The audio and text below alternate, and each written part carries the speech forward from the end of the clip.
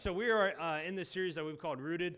We're looking at the book of James, and I want to start off with kind of a story about my life. Seventh grade was a different year for me. The school system that we were a part of, they had 3 elementary schools in 3 different towns, Knightstown, Carthage, and Kennard.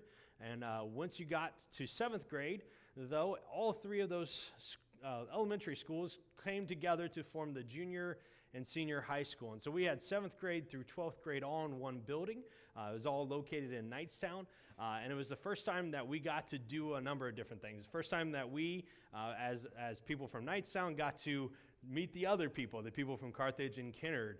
We had played sports with them, but that's about all we knew about them. So we were making new friends, new faces, and that type of stuff.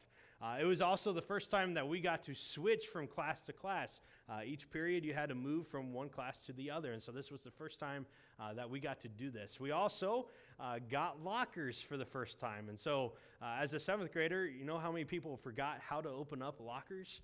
Oh yeah, that was a fun time learning how to open up the locker system and stuff. And so it was a fun time. My thing that I remember the most about my first day of 7th grade, though, was my life science class. Our teacher, he had a strange sense of humor. He wanted to teach us about stimulus, okay? And stimuli are basically anything that causes one of your 5 senses to fire off into your brain. All right, and so the way that he decided that he was going to teach us about this involved a long piece of black iron. All right, and so he had this big pole of black iron, and if you happened to walk into a high school and happened to walk into the science rooms, you would notice one thing. There is no carpet in that part of the school. All right, for good reasons, right? Because who wants a chemistry experiment to go all wrong on the carpet? All right, so they had tiles that basically just covered the cement ground over it. And he took this iron bar without us realizing what he was going to do, and he threw it onto the ground.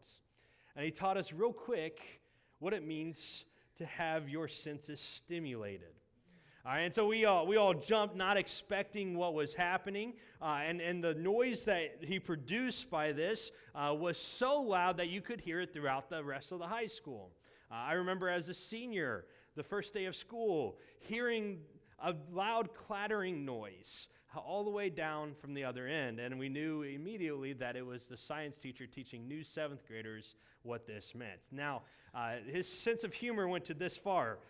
He left that bar in his classroom on his chalkboard, and if you fell asleep, he would come up behind you, and he would take that bar, and he would stimulate you again. All right, and so that's kind of who he was. That's the one thing that I remember about the entire 7th grade class. I mean, my entire science class. That's the only thing I remember from that, okay?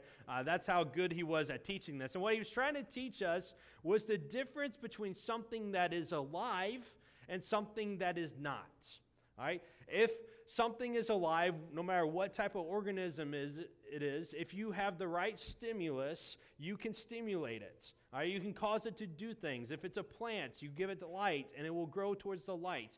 If you give it water, it will do different things. As human beings, we have 5 different senses that, depending on what you do, can cause different reactions inside you.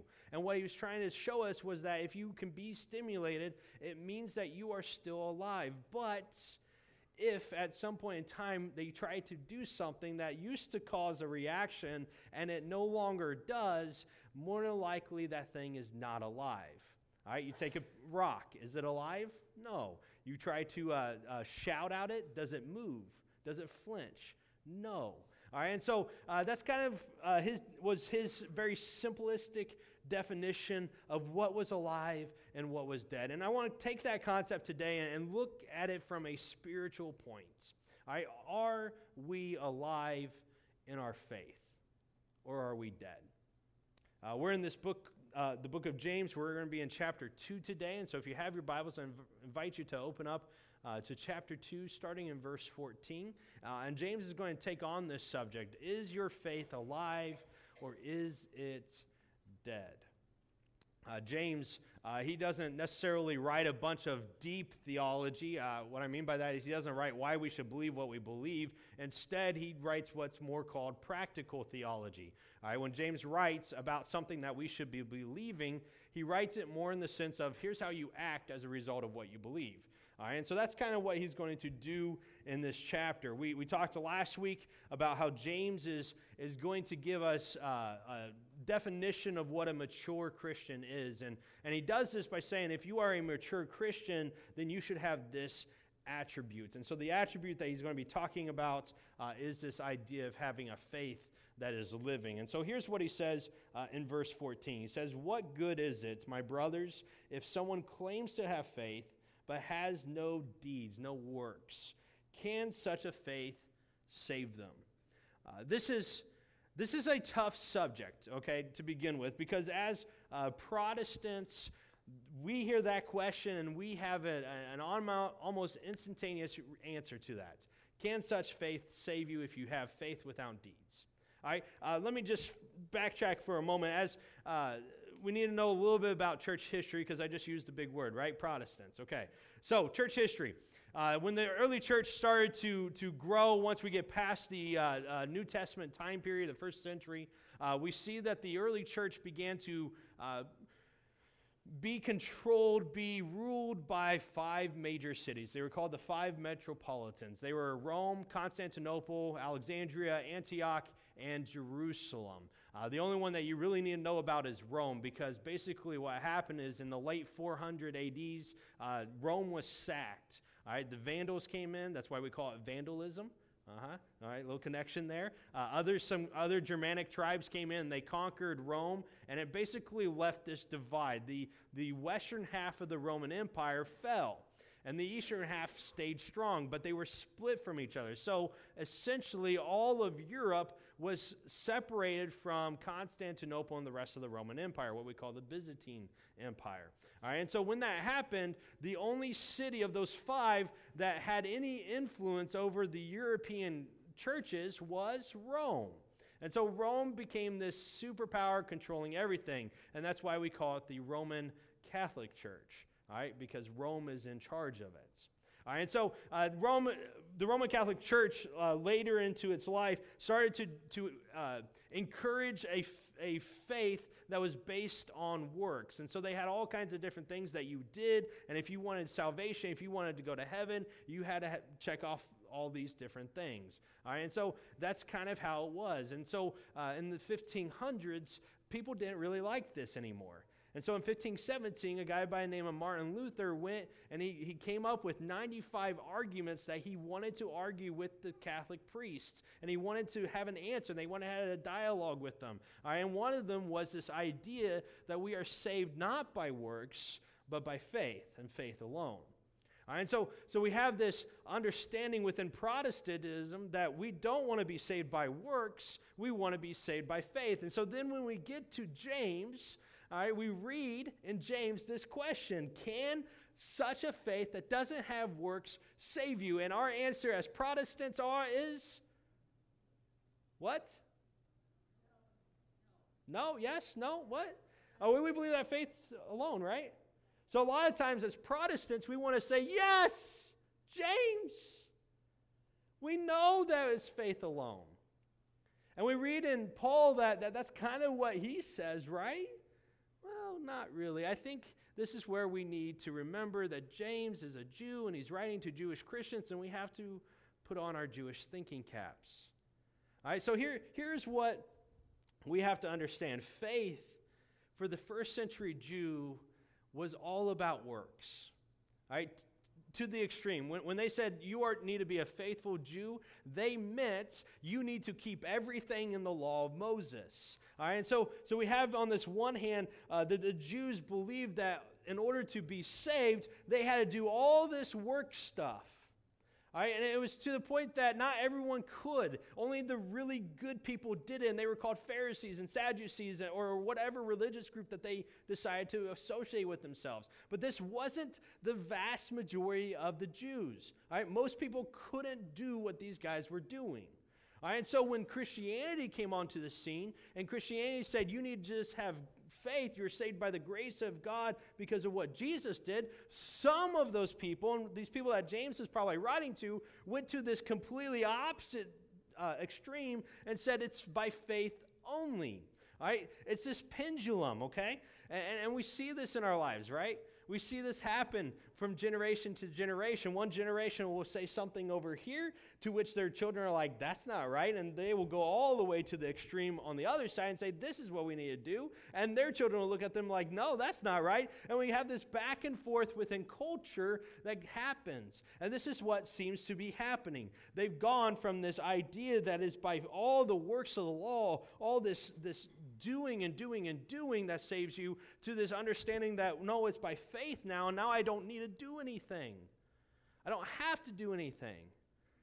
And it's this complete extreme. And what James, I think, is writing to is different than what Paul is writing to. Right? James is looking at these Christians on this extreme, and he's writing to them. And he's saying it's not just by faith, but it's a faith that's working that you need. All right, Paul is looking over to people over here that are Christians that are saying, you know what, I need to follow the law of Moses. I need to do this, this, and this. And he says, no, you're not saved by works. You're saved by faith. And so it may look like they're contradicting, but you have to understand who they're writing to. They're writing to two different situations. And I don't think they contradict each other. In Ephesians 2, Paul says, you're saved by grace through faith, and that not of works, so that anyone can boast. So he says, you're not saved by works, you're saved by grace and faith. And then he says, we are God's handiwork, created in Christ Jesus to do something, to do the good works that God has prepared in advance that we should do. All right, so Paul, he says more or less the same thing that James is going to say here, okay? He says, you are not saved by works, you're saved by faith. But your faith is to do something. You are God's handiwork to do something. All right, and so that's what I think James is going to do here. So let's read what James says. He's asked the question. He's introduced the subject.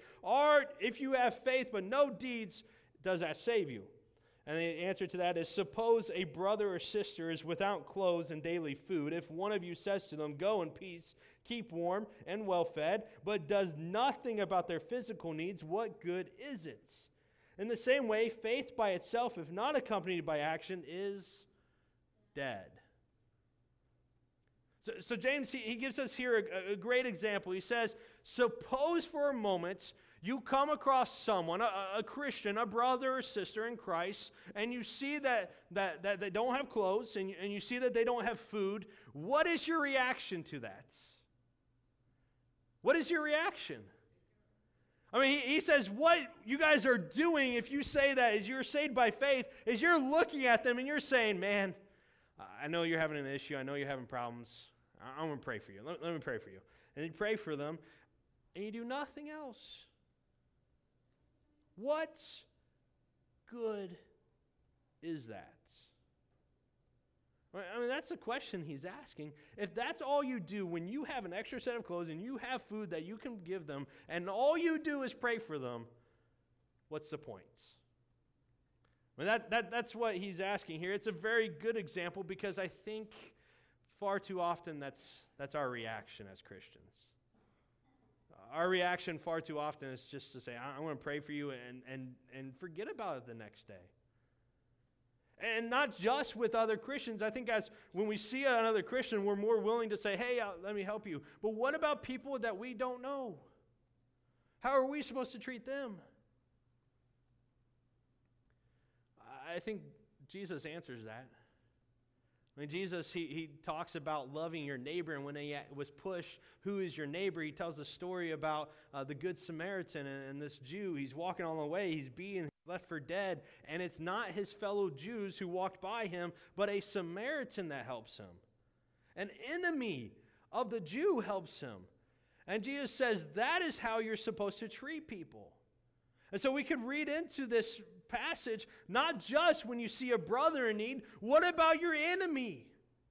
How do you treat them when you see them in need? Let me ask something a little practical here.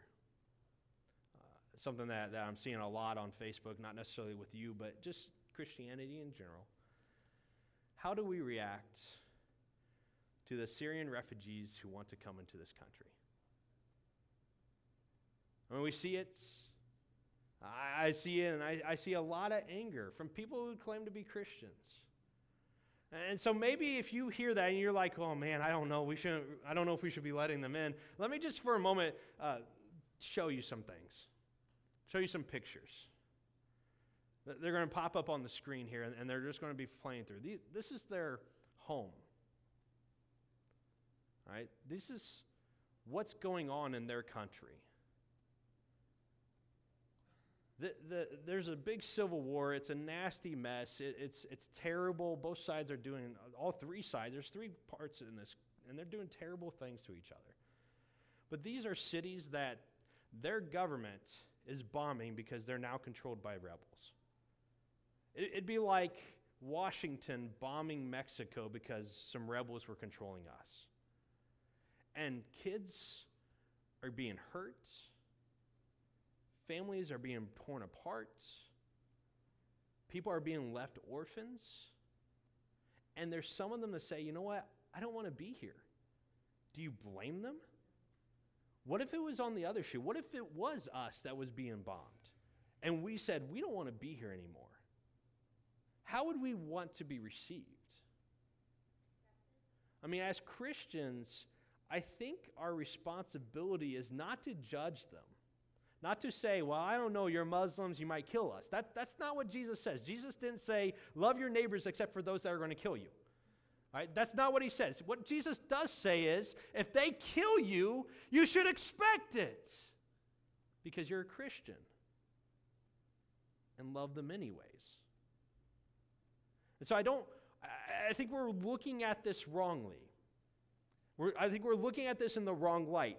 We should not have anger that they're coming in. We should not fear that they're going to hurt us. As Christians, our job is to love them. And if we see a need, our job is to fulfill it if we can. And I'm not saying we need to let everyone that comes in. Okay, I'm not saying that. If we have the ability to help 1,000 of them, we should help 1,000. If we have the ability to help 10,000, we should help 10,000. You know, we need to do what we can. I mean, that is what James is saying. He says, you see someone in need, you have the ability to meet it, and if all you do is say, I'm going to pray for you, you're missing the point of having faith in Jesus. Do we understand this?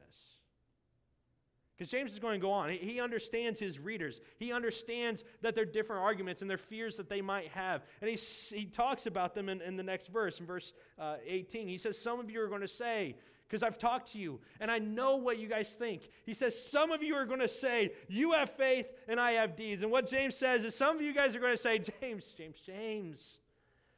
It's all good and well that you want to help your brother who's naked and has food, but I don't have to because I'm good here in my faith. I don't need those things. Maybe you say, Tony. I understand bad things are happening. I understand those things. And if you want to help them as much as you can, that's fine. But for me, I don't need to because I'm secure here. That's the objection. And here's James' response to that. He says, show me your faith without deeds, and I will show you my faith by my deeds. And what James says is that if your faith is not being lived out, if you cannot prove that you have faith by the way you live, then your faith is pointless. Then maybe you really don't have it. I think a funny question is the question, are you saved? Because that's a pointless question. Because we should be able to look at people and how they live and know if they follow Christ or not. And if people examine your life and how you live and how you work and how you do the different things in the community that you do, can they confidently say, yes, he is a Christian because I see his faith lived out? And that's what James is talking about here. We need to be living out our faith in every aspect of our life. A couple weeks ago, we talked about how we want to be a church that's about the transformation of lives. We want to be a part of that. God is moving people to be more and more like His Son. And it starts with this idea of faith and being connected to Him, being baptized in Him. But if all you ever do is stay here, and you look the same as you did when you were baptized X amount of years ago, if you never look closer and closer like Jesus, then you are being rebellious in what God is doing in your life. God wants you to be more like His Son. He wants to transform you into His Son's image. And He wants you to be looking like Jesus in everything that you do. And if you are not different than you were 10 years ago, than you were 5 years ago, or 20 or 30 or however long you've been a Christian, if you are no different, then you have a faith that is not moving. You have a faith that is dead. Is that you? See, this is a question that I can bring up, I can ask you, but until you stop for a moment and examine your own life and come to grips with the reality wherever you're at, you're never going to change. And I'm not saying that everyone here is dead. I'm not saying that, okay? Don't put words in my mouth. That's not what I'm saying. What I am saying is you need to be honest with yourself. Is my faith worthless? Am I moving towards action? James there in the verse before said that if your faith is not accompanied by deeds, by actions, by works, then it is dead, it's useless. Probably a better translation is if your faith doesn't produce these things, it is dead. Is your faith, when you see situations and you believe in Jesus and believe in His mission of seeking and saving the lost, if you see situations, and are you moved by them to do what Jesus would do? To be Christians. If not, it is dead. James goes one step further. In verse 19, he says, you believe that there's one God? Good for you. Even the demons believe that and shudder. And what he says is he kind of compares your faith that is not moving to the faith of demons. Do you understand that? And he says their faith is better than yours. Because here's your faith saying, I'm good, I don't have to move for God. But the demons, they believe the same thing you're claiming to believe, and they shudder, they move, something reacts in them. And if you, Christian, are here and you see something and you're not moved to action, you have a faith that is worse than the angels that were cast out of heaven. Do you understand that? I mean, this breaks my heart that there would be people like this. Because I want better things for all of us as Christians. To be moving the where God is wanting us to move. In verse 20, he says, you foolish person, do you want evidence that faith without deeds is useless? And he goes on with this argument. He's talked to a number of people probably, and he's writing it down. Here's what I've heard. Now they want to say, prove it to me that what you're saying is true. And so he's going to give them two proofs. And starting in verse 21, he says the first one is, was not our father Abraham considered righteous for what he did when he offered his son Isaac on the altar? You see that his faith and his actions were working together, and his faith was made complete by what he did. And the scripture was fulfilled that says Abraham believed God and was credited to him as righteousness, and he was called God's friend. And what he does is he talks about this pillar of faith, this founding member of the Jewish religion, this one that God said, I want to bless you, and everyone wants to be a son of Abraham. All right, he looks at him and he says, look at how he lived. He had faith. And his faith moved him to action. Abraham was called by God to leave his family, to go to the place that God showed him. And you know what Abraham did when he got that call? He moved. He didn't sit there and say, God, man, I'm so glad you're going to bless me. I'm so glad you're going to establish a kingdom for me and all these things and bless the world through me. I'm just going to sit right here and wait for that to happen. That's not what he did. God said, go, and he went.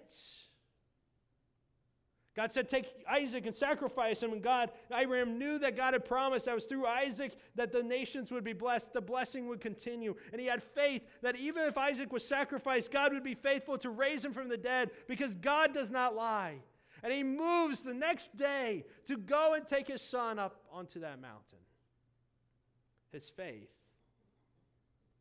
because of his deeds, because his faith caused him to go to action, is made complete. James says this in regards to that. He said a person is considered righteous, righteous by what they do and not just by their faith. Your faith, you having trust that God is a great God, is good. I mean, James says that, great for you. But if that is all your faith is, it's not a faith that is saving. It's not a faith that you are meant to have in Christ.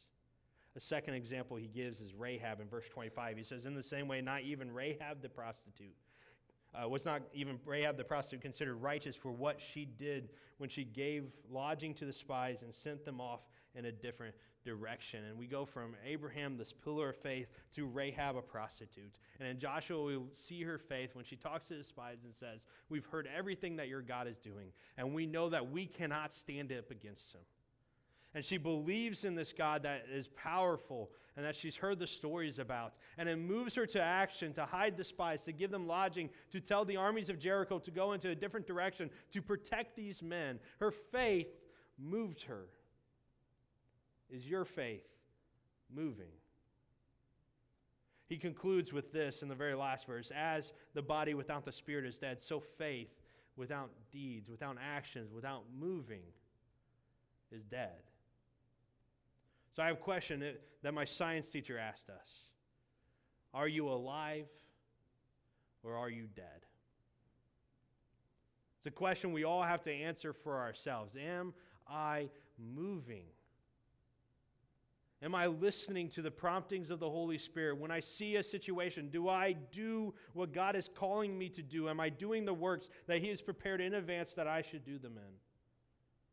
Because if all you do is come on Sunday, maybe give a little, and you do nothing else from Monday to Saturday for the kingdom of God, you do not have a faith that is moving. A faith that is moving affects every aspect of who you are. It affects how you live at work. It affects how you live at your homes and in your communities. It affects how you move to action when you see a need and you know you can fulfill it. Are you moving? Because the moment you stop moving is the moment you have a dead faith. Let us not be that. The mature Christian, according to James in chapter 2, is the Christian who is moving on their faith. Let us be mature. Will you pray with me?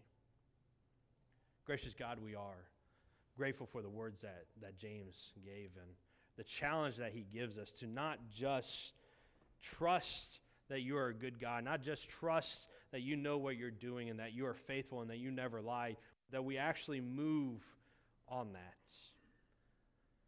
I pray that we'll be challenged to move forward no matter where you're calling us, no matter what you're doing in our lives. Help us to be people that have faith that is not a workspace faith, faith that is not faith by itself, but faith that is moving, that is listening to your promptings, that is striving to be more and more like your Son.